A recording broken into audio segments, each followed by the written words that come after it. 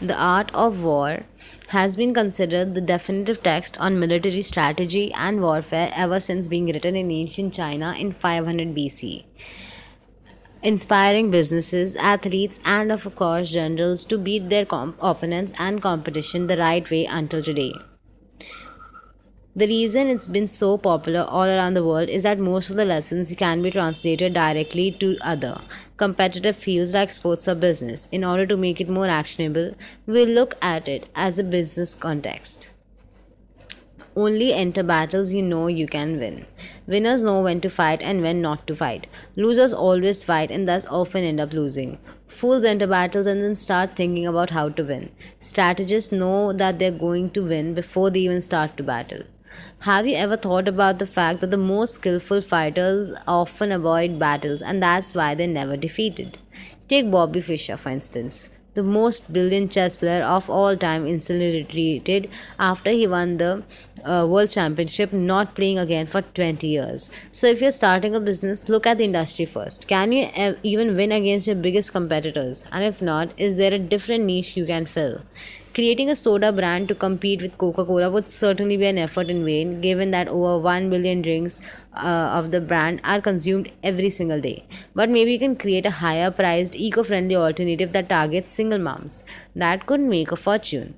Only enter battles you know you can win. Deceive your competitors to impose your will on them.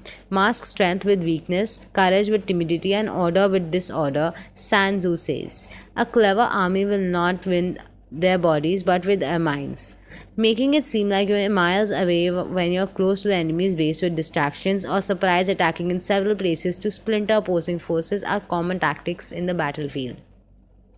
They're based on deceit and supposed to make your enemy do what you want them to do. In business, you can do the same. I'm always baffled to discover insanely profitable and dominating businesses which, on the front end, appear like they're mom and pop store. Take AppSumo for example. There's not much to discover. It seems like a small daily deal site, right? Here's the kicker. AppSumo is an 8-figure business. If you have to count, that's in the north of $10 million per year. They have over 1 million email subscribers and made $1 million in the first year. There are endless examples like this on the web, and this humbleness and modesty are a great way to throw off competitors, even if they might be a default setting like Noah's, who's the founder.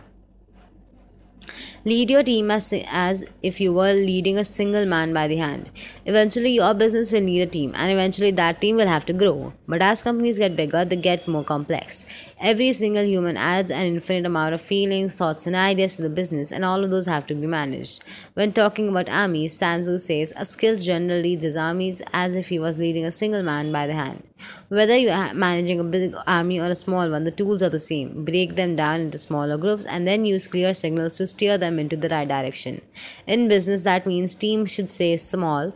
3 to 4 people are often a good number to cooperate before things to get too complicated.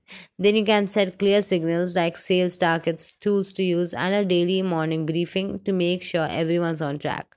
Never forget one-on-one interaction with everyone on your team, because if you treat your employees just like family, they'll be just as loyal.